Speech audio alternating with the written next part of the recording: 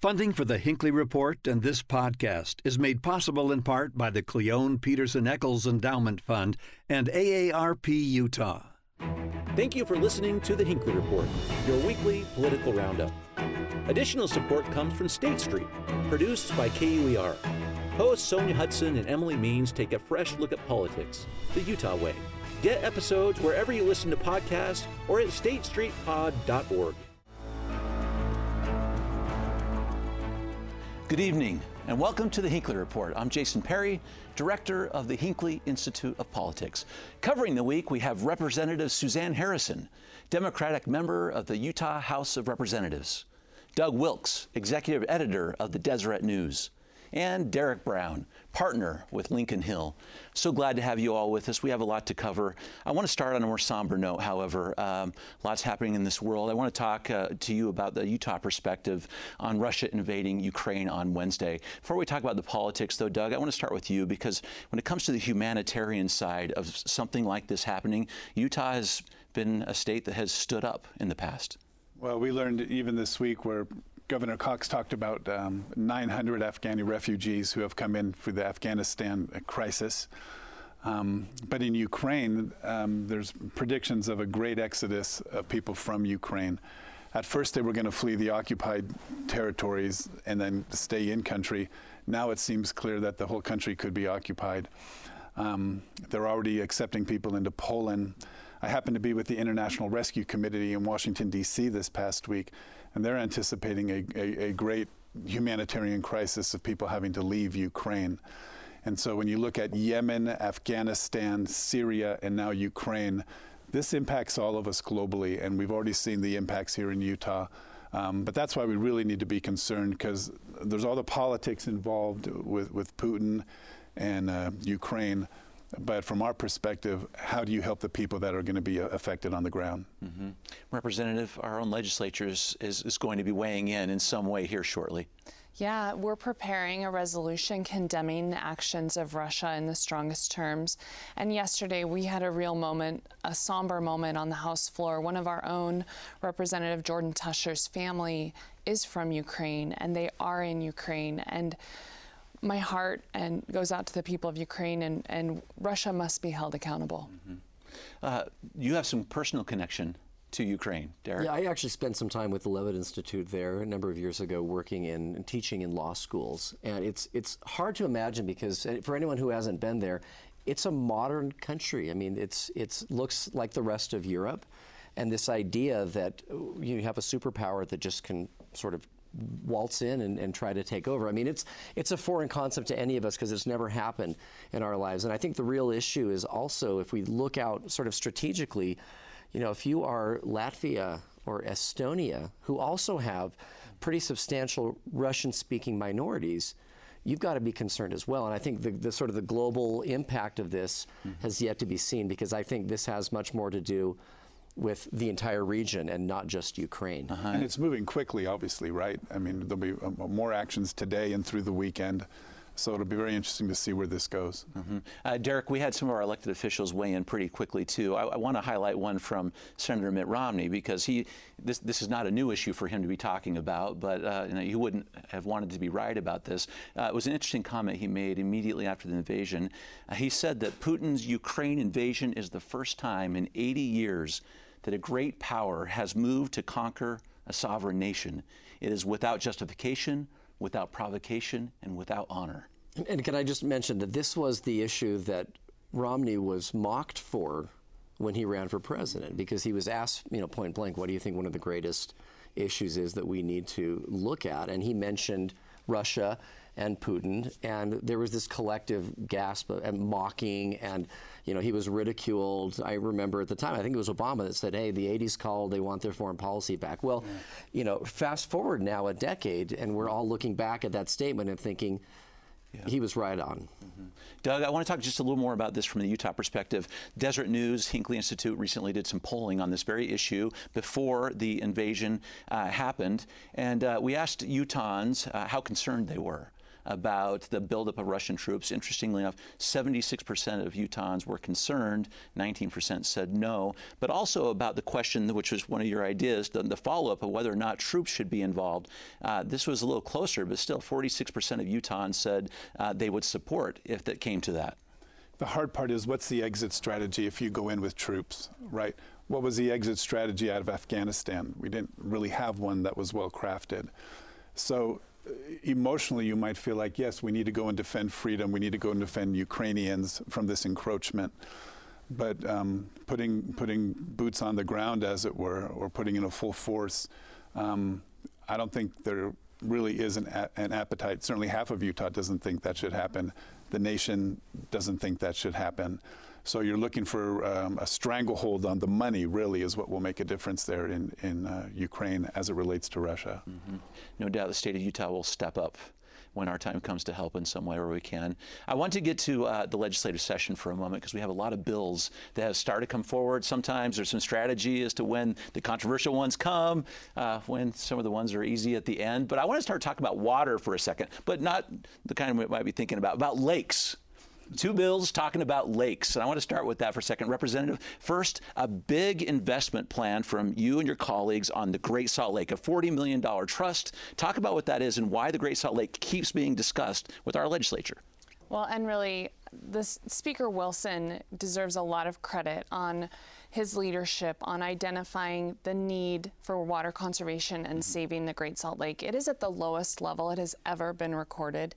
And many legislators had the opportunity, because of the amazing Utah National Guard, to actually go out and see the lake for ourselves. It was part of their regular training session, but we were able to fly out there and see for ourselves the crisis that the Great Salt Lake is in. And Speaker Wilson is really spearheading financial resources and also legislation to keep water in those rivers to get back to the Great Salt Lake. It has economic impacts and especially, you know, a lot of people think, well, what does it matter? It's the Great Salt Lake. But if you care about clean air and you care about air quality in this state, the Great Salt Lake needs to be saved, and we need to have a healthy Great Salt Lake. Otherwise, toxic dust storms are part of our future, and it really could impact our economic and health future. That's true. Derek, it's interesting. This is a bipartisan issue here. These environmental issues representatives talking about, this is something we're seeing more and more of. Talk about that from that perspective, because the lake is lower. I understand 11 feet lower than when Brigham Young first. The pioneers had a method of actually marking the level of the lake. And so, I mean, we know exactly where it was. And so, but I echo that. I think Speaker Wilson has done a good job of sort of taking this issue on. And it has become bipartisan. And in part because it is, I mean, it's an economic issue, and you've got, I mean, there's a lake effect, and that impacts the snow, right? In terms of, you know, how much snow we have in the state. But I love the fact that it is becoming it has become a bipartisan issue. I think everyone recognizes that we need to do something about this. And it doesn't mean that as a state, as an area, we need to look like Tucson and have xeriscaping everywhere. What it means is we need to get serious about the issue, and we need to look at creative ways to conserve water and to preserve this. I mean, there's also, this is one of the most important stopovers or refueling areas for migratory birds, tens of millions going north. And so those are the kinds of things we need to protect. And if we lose that, I think there will be impacts for generations to come. And it really raises the issue of water conservation, which we're behind on compared to our neighboring states. But I hope this is the first step in continued efforts in water conservation at every level, whether that's agricultural efficiencies. We have some great legislation to increase water metering, which has been shown to increase conservation of water. There's more work ahead, and I think this is a great down payment. Mm-hmm. That's kind of how the speaker is referring to it, too. If I can say one thing about it, there's we've seen a change from the media perspective about awareness from Utahns that the Great Salt Lake was kind of there, and we've had tough years before. We had floods in 83, was it? And so they put the pumps out there, which haven't needed to be used, really. But now everyone recognizes the ripple effect of that lake going away. You mentioned air pollution. You mentioned the ski industry and lake effect snow. You mentioned the environmental consequence of migratory birds not coming through. That has a tremendous ecological factor.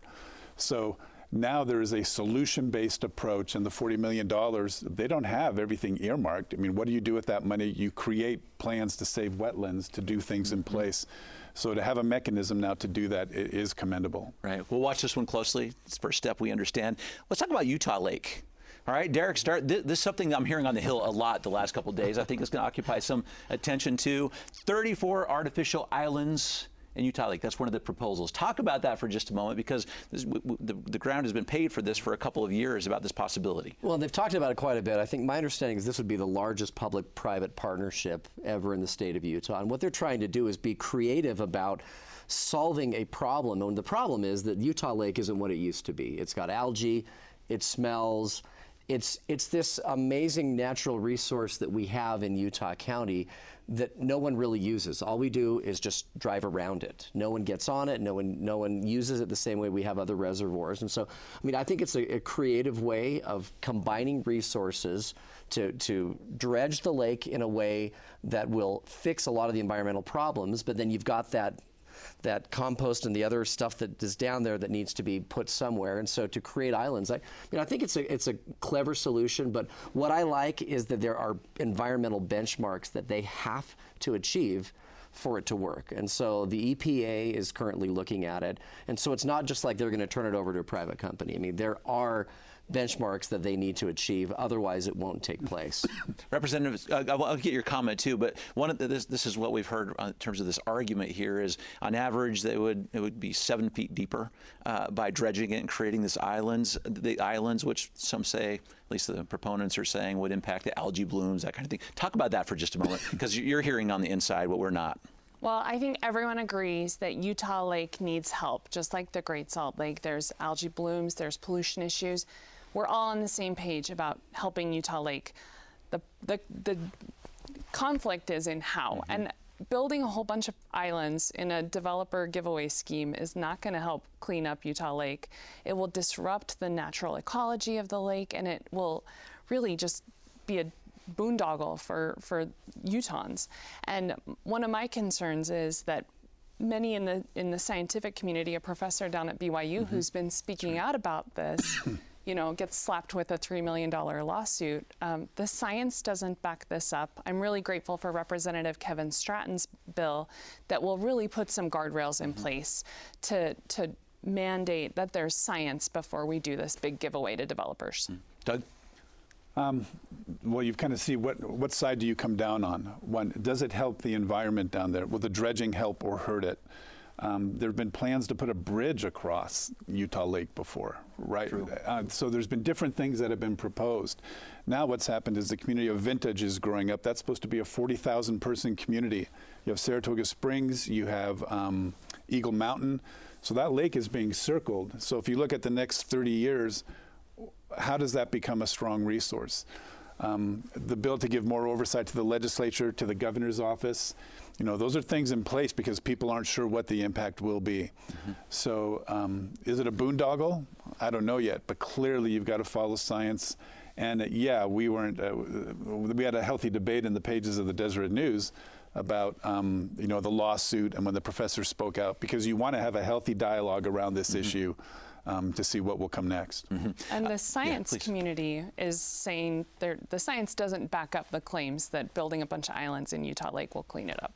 Okay. Which is why the EPA, of course, is involved. And if it doesn't back it up, then they won't do it. So I think putting those guardrails in place makes a lot of sense, the EPA which is what they're doing. It's a 2-year process too, isn't it? Oh, yeah. It's a full this is a long-term process. This is a long-term play. You see why this is going to be interesting this last week. Yeah. On this one. Can we get to the revenue numbers for a second? Because I want to talk about how that impacts education in particular. And the reason I mention this is since our last show, we had the consensus revenue numbers for the state. So I want to get your response to this, what the plans are, Representative.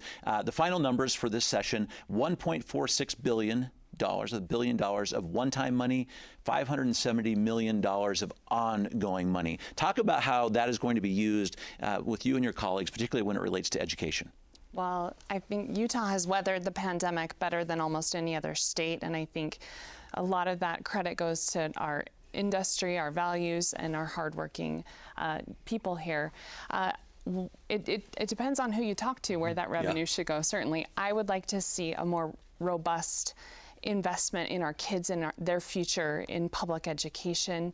I love that we're doing some of these generational investments in our Great Salt Lake water conservation, as we've talked about.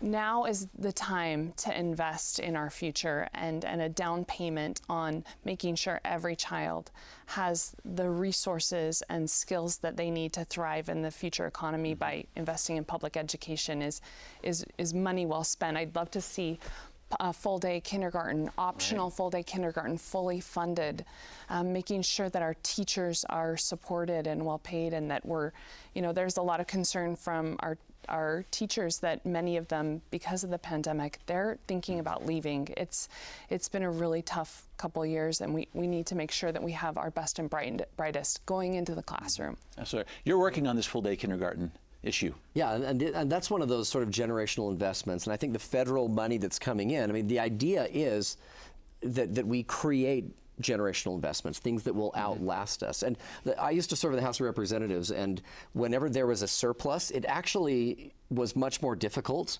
as a legislator, and Representative Harrison knows this, because when there's not enough money, it's very easy for all these requests to be told, I'm sorry, there's just not the funding. But when there is just gabs of money like there is right now, I mean, it really requires the legislature to go through and prioritize and to have some difficult conversations with their colleagues to say, look, this is a great project, but it's not one we're going to fund. So contrary to what you might think, having more money is actually in some ways more difficult for the legislature. Doug, I want to talk about one of the difficult conversations that's happening around this very issue. It has to do with something that's been percolating for a while, the difference between sales tax revenue and income tax revenue. So for the last couple of years, our legislature has talked about there's a problem. There's a discrepancy between these two, because income tax keeps growing, sales tax is not, and income tax is tied to education, which is why, once again this last week, even though it's not going to move forward, our legislature once again talked about, this is someone in legislative leadership talked about maybe getting rid of that constitutional earmark tying income tax to education. Well, first off, if you're getting rid of something related to the Constitution, eventually it would have to come to voters. So there is that protection that voters will have a say on this no matter what. When we poll about education, everyone wants more money for education. Where the rubber meets the road is how do you do it? People want local control. All-day kindergarten is one way. If you give that opportunity to a district, then the district can decide, is that what our constituents, what our parents want? There's been a lot of conversation about supporting teachers. Before the pandemic, many teachers wouldn't last 5 years. Now that number is even going down.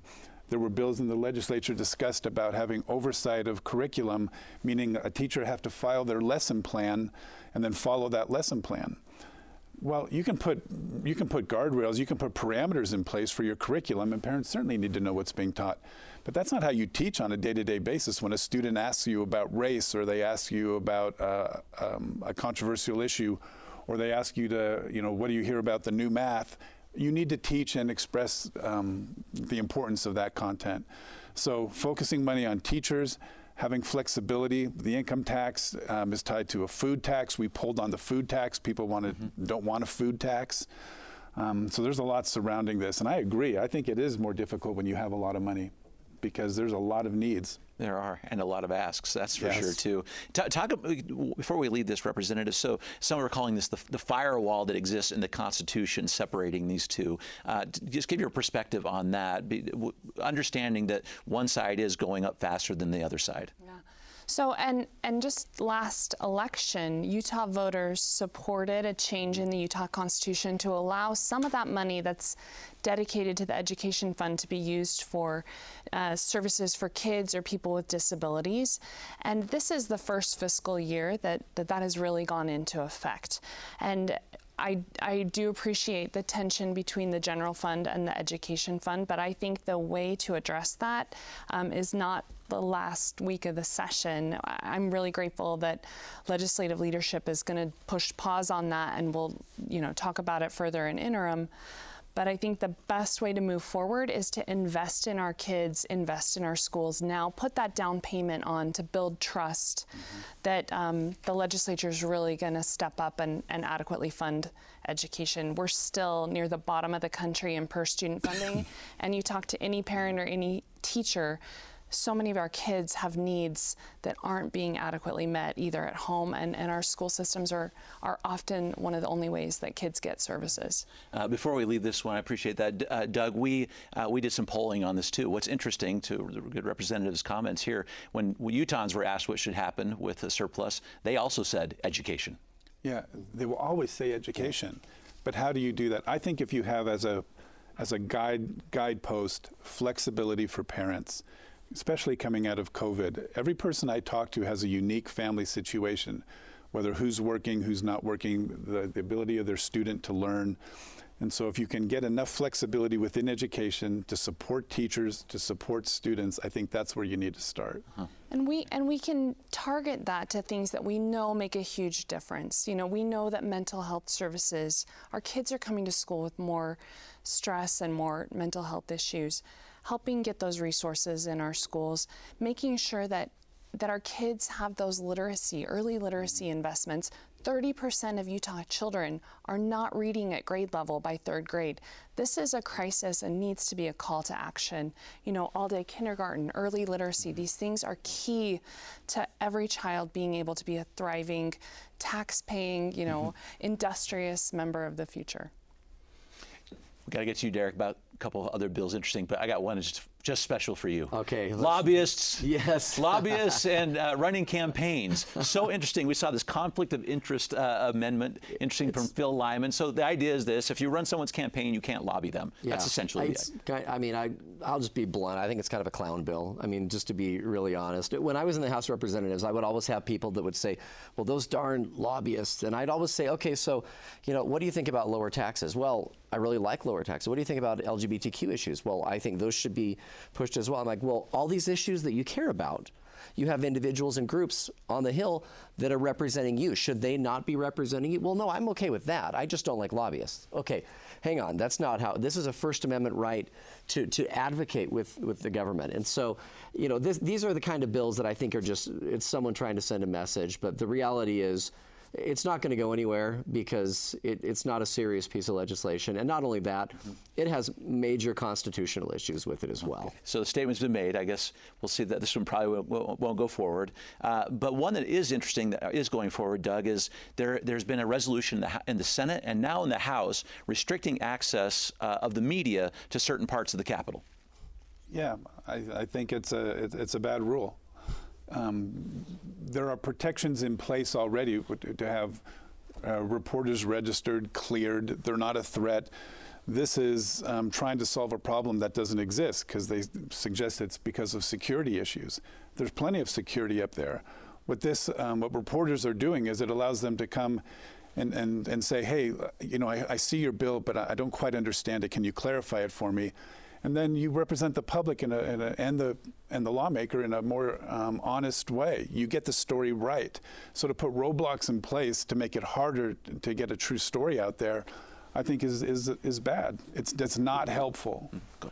Well, and I think both of these bills raise important issues of transparency and the work of the people, because we need our free press to be holding power to account.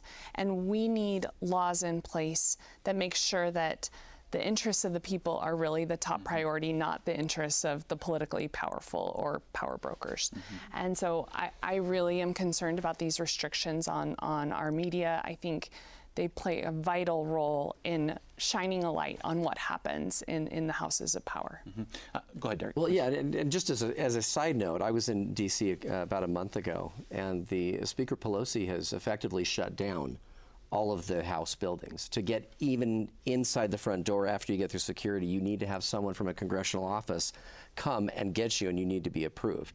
And so those are security issues, is what they're saying on that issue. But I think that reasonable restrictions for security purposes make sense. And I think what they ought to look at doing is having sort of a press corps in the same way that they do in D.C., where you have people who have security. But I think, having some of these restrictions in place, I don't think I think it's sensible. I don't think you want, for instance, a camera, if you're going to have a camera or a bunch of cameras coming up behind the dais, in a committee hearing, to simply ask the chair, is it okay if we have people now up and crowding around? Is that okay? I mean, I think those are the kind of restrictions that they're looking at. It's not a wholesale ban on the media at all, from what I understand. It's not a wholesale ban, but it's making it more difficult, because if someone's walking off the floor and you need to ask them a question, but all of a sudden you need to ask someone, can I have permission to go and ask this question? That makes the work product very, very difficult, the workflow very, very difficult. The sense of having a media coalition, that has been voiced through this session, and there's support from the media to do that. So this isn't done. Hopefully we can progress and make sure there's access to the media for the public. And also, I haven't heard of an incident or a problem that, was why these bills were brought forward. Our media has been very responsible, and I think, this might be a solution looking for a problem. There hasn't been, like, when you're sitting on the stand there, you have experienced that media right over my shoulder, taking pictures of my materials. That is going on. I mean, you do have cameras behind the dais that are, and they'll have shots of like what the legislator is working on their computer.